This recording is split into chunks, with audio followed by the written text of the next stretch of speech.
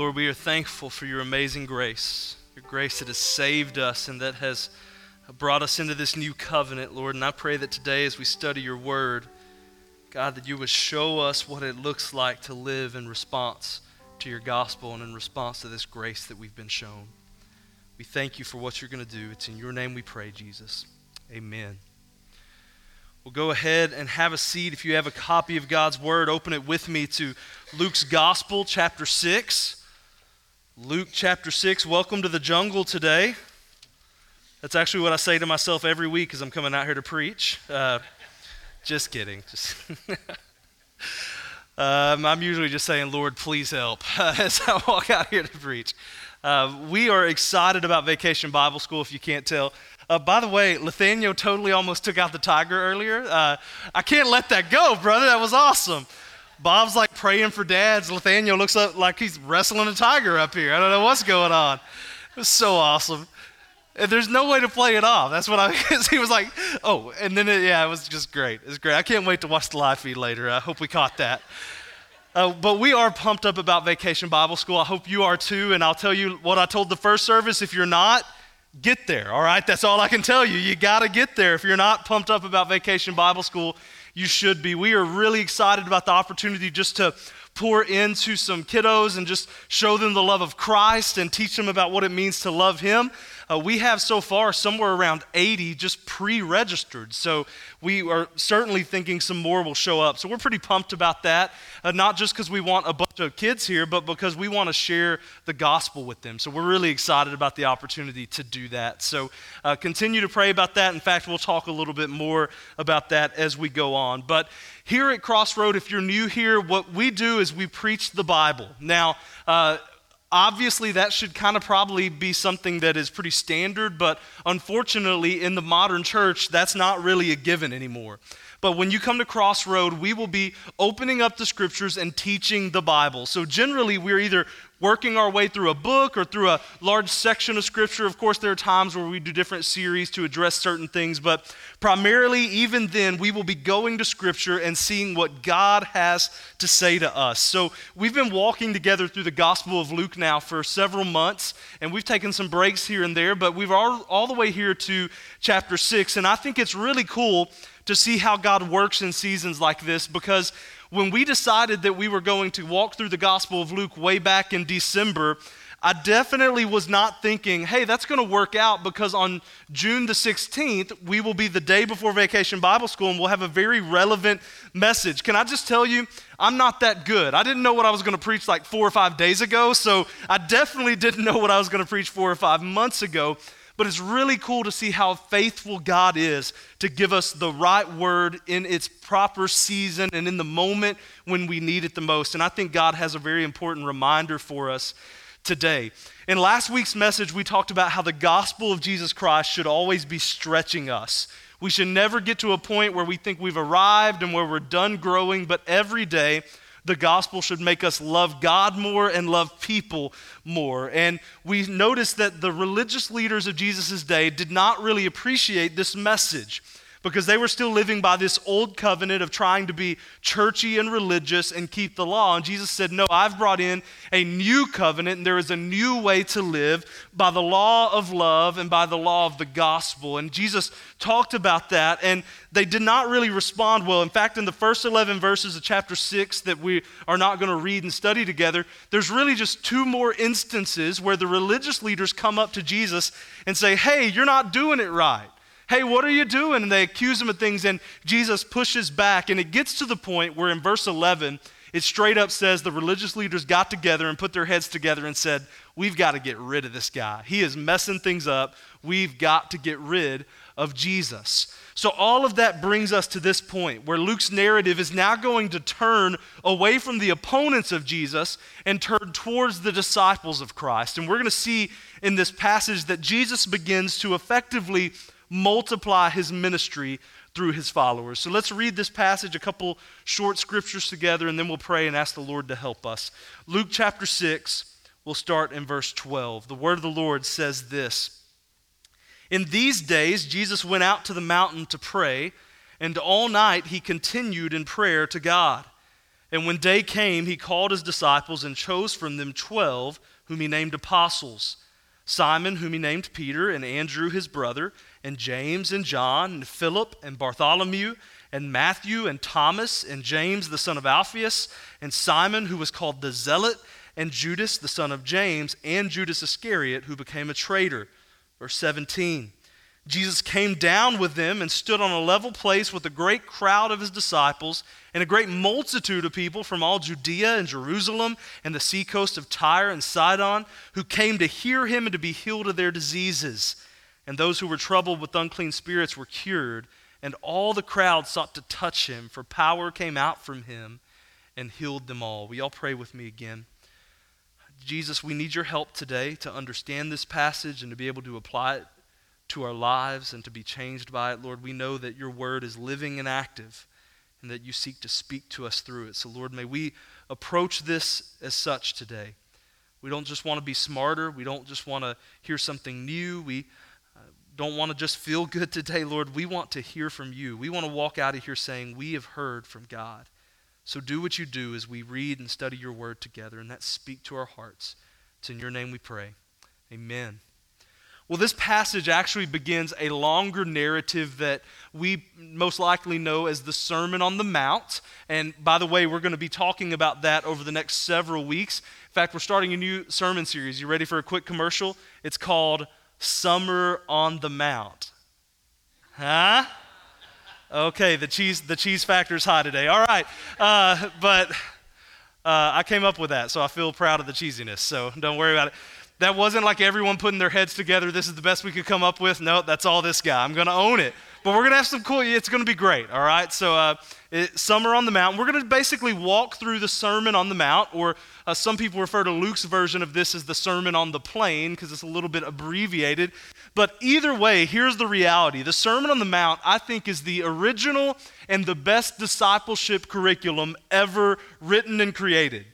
The Sermon on the Mount is basically Jesus' way of telling us how the disciples, how followers of Christ should live their life. So this section is really building up and leading towards the Sermon on the Mount, but Luke sets this up by talking about Jesus calling the apostles and also their first ministry action together. Verse 12 said Jesus went up to the mountain to pray, and that he literally prayed all night. Now don't get this twisted. If I were to tell you that I had prayed all night, here's likely what you would assume. You would assume that I stayed up all night worried about something. You're like, I just prayed all night. Can I tell you, for me, that usually means I tossed and turned and was just worried, sick about something going on in my life. But Jesus is not doing this. The text doesn't seem to allude to that at all. In fact, verse 13 says, when day came, after bathing this decision in prayer, after spending serious time with the Lord, that he comes down the mountain and chooses the 12. You can study this list of the disciples in the different Gospels. Sometimes the names are a little different, but most biblical scholars agree these are the same 12 guys that we become associated with throughout the Gospels. And these are an interesting group of guys. In fact, I would refer to them as a ragtag group of characters. Jesus could have chose just about anybody. There were thousands of disciples at this point. Jesus could have chosen anybody. He could have tried to find somebody with political power. He could have tried to find somebody with some ends in the religious world to kind of get into the church side of things. He could have found some more influential folks, but we don't see him doing that. Instead, he prays and then ends up selecting this group of blue-collar workers. Some of them certainly had some financial means, we believe at least. Some didn't. Some were, in fact, Simon, it calls him a zealot. He was basically considered a terrorist toward the Roman government. This is the disciples. Like, it's a crazy group of guys. And the reality is even a cursory study of these men would tell you this. God can and does use very random people for his kingdom purposes. Aren't you glad for that today? Because here we are a couple thousand years later, and God is still using a ragtag group of people to do incredible things for his kingdom's sake. I'm thankful for that. God isn't looking at things the way the world looks at things. The world may marginalize you and push you to the outside, but the Bible shows us time and time again, and Luke has shown us time and time again, that Jesus goes out of his way to engage the outsiders. And this isn't just for a photo op, right? Like it's not like he comes in and says, hey, all right, see you guys later. No, right? He is there, and he's not just doing it to make them feel better and feel like they're part of the club. No, but he selects the 12, and what do? They go and they get to work. They go and immediately begin the work of ministry. This is crazy to the world, but in God's economy, this is absolutely normal. Like I said earlier, 2,000 years later, God is still using random, ordinary, crazy people like us to do his work. It's incredible. But notice what happens. It's not like Jesus says, all right, you 12, you're the apostles. Come with me to this retreat center. Let's hang out for a few months and try to get ready to go and do some things. No, he doesn't do that.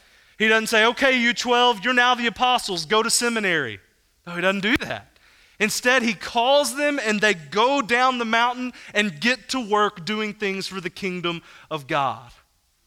Thousands of people are there. We see that Jesus is ministering to them and the power of God was upon Christ. So all of this sets us up and leads us into what is going to happen in Jesus' teaching of the Sermon on the Mount. And these details are important for us to kind of set the table and prepare our hearts for what's going to start next week. But what I want us to do this morning is to take a few minutes to look at something that I think may go under the radar if we're not careful. Because Jesus here is going to make a big decision, yet he's also going to get to doing some kingdom work. But what we're going to see is that prayer kind of undergirds this entire process. The foundation of this decision-making, the foundation of this kingdom work was prayer. All of it was the result and the overflow of Jesus' prayer life. That's actually what makes Luke's telling of this story unique.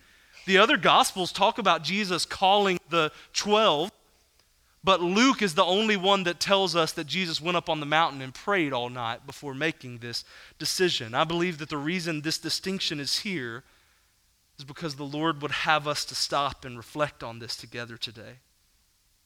It's so informative for us this morning. Jesus prayed all night, then he made big decisions, then he got to work. And he was working in and through the power of God. Church, it's so important that we get this right today in our lives. The sad reality is that in the Western church today, we can be very successful. Per our culture standards, our church can be amazingly successful without experiencing and realizing the power of God in our midst. But this isn't just an American Western church problem. You go all the way back to 2 Timothy 3, and Paul is writing to a young pastor named Timothy who pastored the church in Ephesus, and he said, there are some who have the appearance of godliness, but lack the power. They have the appearance of godliness, but lack the power thereof, if you want to go King James on them, all right? So they look godly, it seems like everything's great, but there's no power of God in their lives. Unfortunately, I believe today that it's so easy for us to look like everything's good, to have the appearance to say the right things and do the right things, but at the end of the day, never be experiencing the power and presence of God in our lives. Do you see how this connects to last week's message?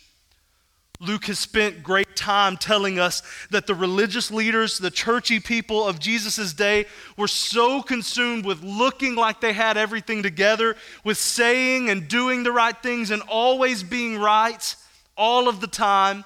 They were so consumed with these things that they completely abandoned the power and presence of God. They were spiritually dead and they didn't even know it. Jesus will go on to compare them to whitewashed tombs.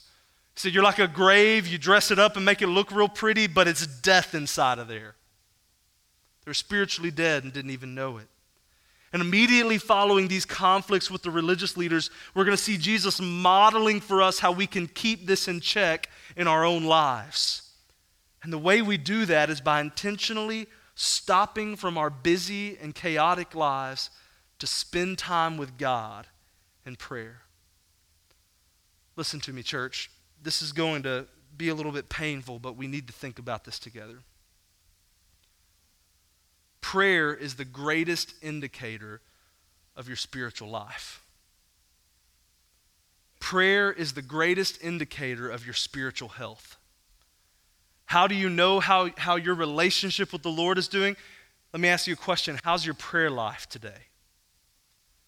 Now, I'll just tell you, I don't like that, right? Like, I'm the one preaching this message. I don't like this point, all right? Because prayer is not my default. I'm all about let me do some Bible study, let me go serve, let me do something for the kingdom of God, but please don't lock me in a room with Jesus, right? Some of you know what I'm talking about, right? And you're like, this is just tough for me, and prayer is difficult for us, but Jesus is showing us that if we want to have a real relationship with God, it starts with serious prayer. Here's the reality. Everything done apart from prayer is going to lack the power of God. We said this last week, but we need to say it again. We don't want to just be a religious group of people. We don't want to just be a churchy people that maintains the churchy status quo. We want to be a people who are doing bold things for the kingdom of God. We want to reach, teach, live, and love like Jesus. That is the mission that we believe God has given us. But here's the bottom line. We cannot do this without the power and presence of God. But this is the scary reality. We could be what the Western world calls a pretty awesome church without that. But I'll tell you, I don't want to be an awesome church in the eyes of the world. I want us to be a church who is fulfilling the mission that God has given us. So what I want us to do is look at two very specific ways that Jesus models the importance of prayer.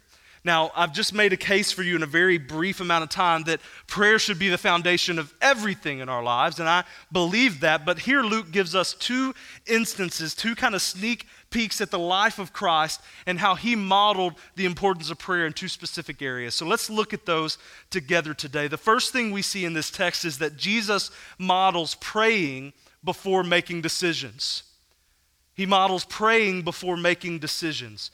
We need to pray before we make decisions. The average human makes around 35,000 decisions a day. That's crazy. And the reason I know that is because I had a counter the other day and I started when I woke up. No, I'm kidding. Decision 1, use a counter to make decisions. Decision 2, this is going to be weird, but I'm going to keep going. Decision 3, after eating breakfast, I still think I need to, no, it's not how it happened. Science tells us this, that we make around 35,000 conscious decisions. That is incredible, isn't it? Some of those decisions are huge, like who am I going to marry? Where am I going to live? What am I going to do with my life? Those are huge decisions. Some of them seem small, like what am I going to eat for lunch today? Which kind of donut am I going to select, right? What am I going to wear? Those are all important decisions as well, right? And in the midst of that, what we don't realize is that every one of those 35,000 decisions shapes our lives. The big and the small decisions and what happens in those moments literally forms our identity and makes us who we are. We've all experienced big moments in our lives where big decisions must be made. Jesus was at this point. Again, there were thousands of people following him, the Bible tells us. And at this point, he's realizing that he needs to, and I say realizing, it's not like the Savior had to wake up and say, I think I need to do something different, right?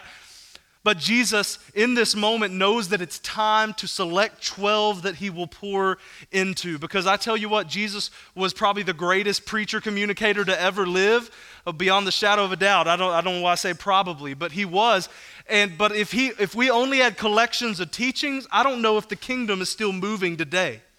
But the reason the kingdom is still moving is because he intentionally poured his life into 12 people who would then go on to pour their lives into others. By the way, that's the method of discipleship that we believe should still be happening today.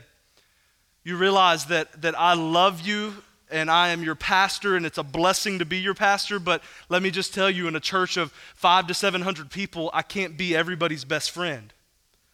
But can I tell you what I have done? I intentionally am pouring into our leaders and into our ministry leaders, our staff and our lay leaders, and I pour my life out into them. And the goal is that you will then go and pour your life into others, and that through all of us pouring our lives into each other, big things happen for the kingdom of God. We didn't just make that model up, we ripped it off from Jesus, okay? It's always a good idea. Of all the people you could rip ministry ideas from, Jesus is the model, all right? And this is what he did here. So this is a big decision because Jesus knows these are the people who are going to be leading the early church. So Jesus goes up on the mountain to pray, and he prayed all night. Again, I want to clarify, Jesus isn't like you and me. I promise he's not like up there on the mountain pacing around like, who am I going to pick? Who am I going to pick? I don't really know. I'm not that guy. And, it's not like he has the whiteboard and he's like scratching names off, not them. And he's just like, what am I going to do? He doesn't have a list of pros and cons going on everybody. He's not calling around and saying, hey, what do you think? What do you think? No, it said that he spent time in prayer. And after spending the night in prayer, what's he do? He goes and makes the decision. He goes and chooses the 12 who would be the apostles. Just a reminder, the Bible says don't worry about anything. Instead, pray about everything. Do you have big decisions coming up in your life? The invitation is to pray and ask God to help you, to give you wisdom and discernment. Don't worry about it, pray about it. About a year ago, Mallory and I were praying about a decision that really was life-altering for us. And that prayer eventually led to us sending a resume to the search firm that was leading the process for the pastor search here at Crossroad. Our life was literally turning upside down. Let me just tell you, this was never in the cards in our brains, okay? And the reality is we spent a couple months praying probably as hard as we have prayed about something in our lives. Fervently calling out to God, seeking his will, seeking his direction. And that led us to the point where we were able to confidently take a step that, just to be honest with you, most people in our lives said was crazy. They've been proven to be correct, by the way. Just kidding. But the reason we were able to do that is because we had been seeking the Lord, and we've been saying whatever you want to do and just pouring our hearts out before him for 2 months. So when the time came, we were like, let's do it. Now I know what you're thinking. He is so spiritual. Okay, maybe you're not thinking that. All right, but let me just tell you what's convicted me as I prepared this message. That's the last good example I have. That was a year ago.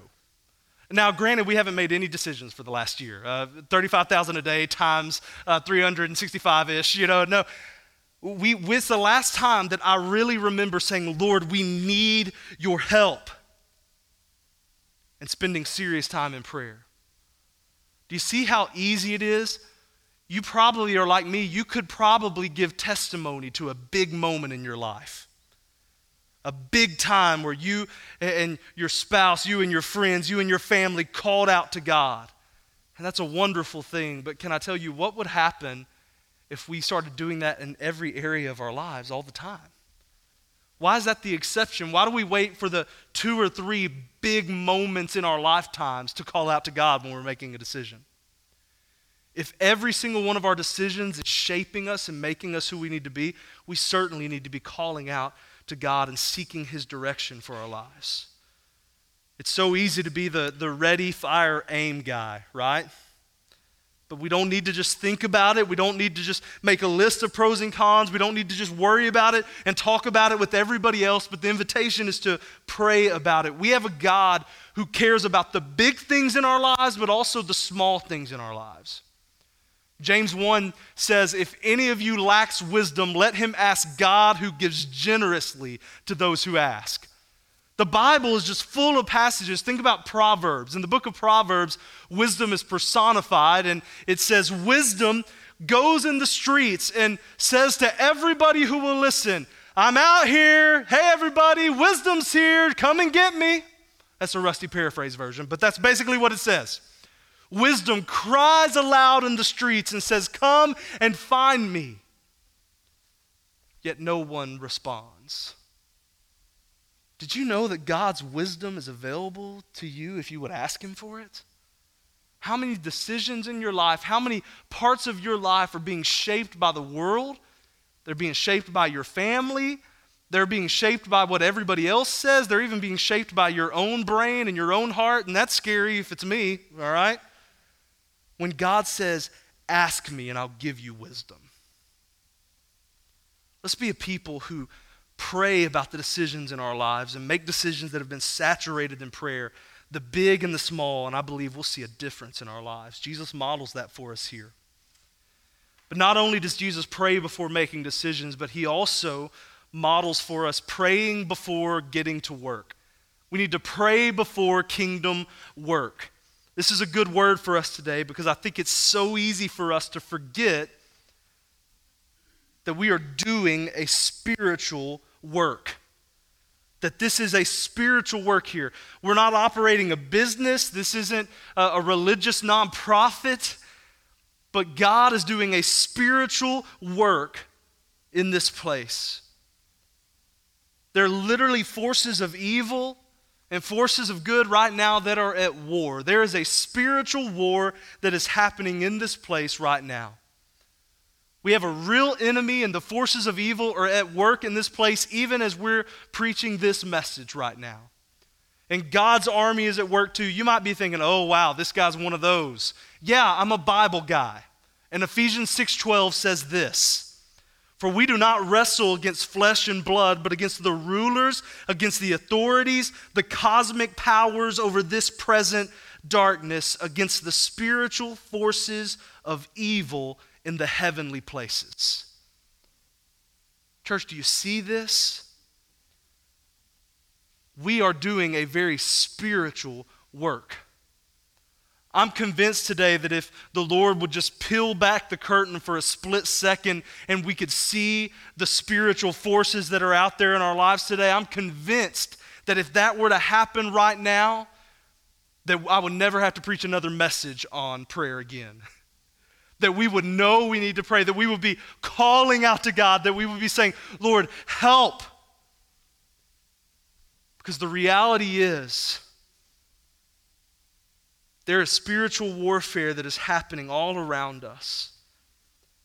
And we ought to be a praying people because it's so easy to forget that. It's easy to rely on our programs, our earthly methods, our ministries, our leaders, our activities, our churchy stuff. But here's what we need to say. We cannot do this. We cannot do anything without the help of the Lord. Jesus comes off the mountain after praying all night. And the Bible says he began to heal. He began to minister to people and that the power of God was coming out of him. Now you may be thinking right now, okay, well, but that was Jesus. And granted, you and I are not Jesus. But here's what's crazy to me. Jesus told his disciples and told us through the Gospels that it will be better for us when he leaves us. Why did he say that? Because I will send the helper, the Holy Spirit. Here's what that means for us, church. The fullness of God dwells in Jesus, and the fullness of Jesus dwells in you through the Holy Spirit. So if you are a Christ follower today, the fullness of God dwells within you. But let me ask you a question. If the fullness of God dwells in us, why don't we experience the power and presence of God in our lives?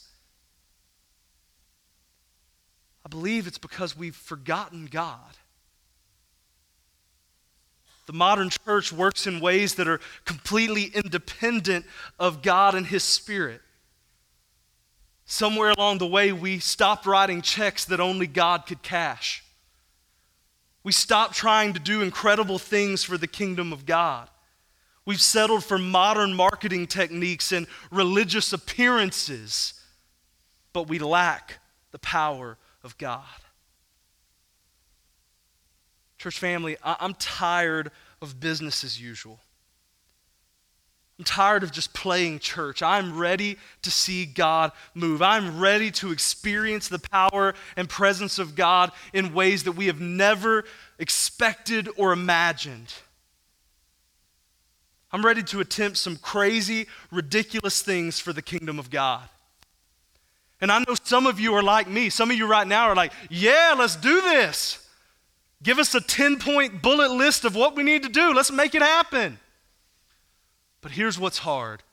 This is so counterintuitive for us. But Jesus says, do you want to do epic things for my kingdom? Do you want to see me work in ways that you would never think or imagine? Do you want to see me working in and through you in incredible ways? Do you want to fulfill the mission of God? Here's where it starts. Stop. Stop and ask me for my help. We've got to be a people who stop and ask Jesus to help us. We need to admit that we cannot do this. But Jesus has called us to a mission. And if he's called us to a mission, he can equip us and prepare us to be able to reach, teach, live, and love like he does. I truly believe that this is a type of message that could change your life today. I think that's, granted, you may be thinking, well, that's just preacher talk. But what would happen if we became a people that were serious about prayer? Individually, as families, as a church. Today, I want to give us a very, very real starting point. Starting tomorrow evening, we will have in this room over 100 people. Kids, leaders, folks that are pouring into these kids. And can I just tell you, I know for sure that several of the kiddos that are coming don't really have a church background, don't really know much about Jesus. I know that for a fact because I've been involved in some phone calls of people calling and asking questions about it. What is this whole VBS thing? It's a great question because that means that we are reaching some people who are unchurched. We're excited about that. But let me just tell you something. We've got some fantastic leaders. We've got a great staff. We have tons of people that are serving to make this possible. They're all around you in some blue shirts today, and they are pumped up about it, and I believe God's going to use them to do some cool things. But let me just make something very clear. We cannot accomplish this on our own. Oh, we could have a great VBS, lots of people, eat some good snacks, have a good time, and talk about how great it was. But we cannot push back against the darkness without the help of Jesus. I think about some of the kiddos that are going to show up, what life looks like for them on a daily basis. It's so easy to come in and just do something like this, to just get to work and make VBS happen. But can I tell you something? Generations of families could be changed by what happens here this week.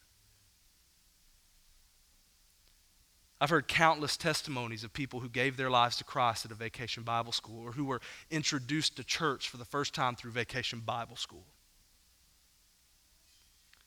So here's what I want us to do today. This is unusual for us. We don't do this every week, but today during our response song, I'm going to invite our church family as an individual, maybe as a family.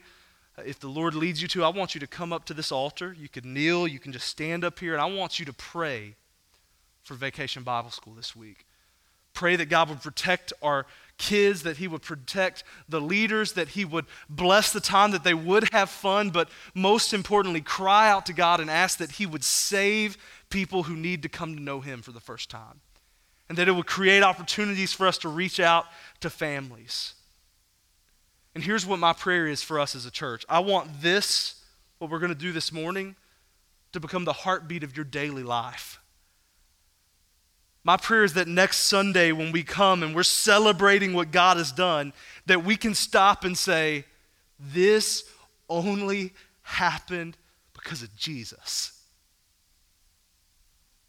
I'm going to ask the praise team to make their way up here.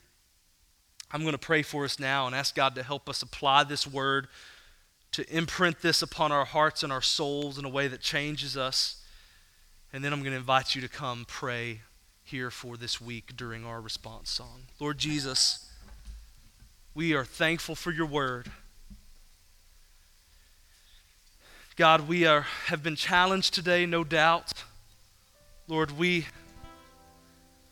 are aware that we fall short so often. We know that there are big decisions to be made in our church family. There's a lot of work to be done. God, it doesn't make sense to our flesh, but because you've revealed your truth to us, we know that the only thing that makes sense is for us just to stop today and cry out to you and ask you to help. So Lord, as we do this in a very practical way now for ministry happening this week, would you imprint this moment upon our hearts so that this would become the norm? That we would cry out to you for energy for our day, that we would cry out to you for passion in our weekly ministries, that we would cry out to you for help each and every moment of each and every day. Lord, show us how dependent we are upon you.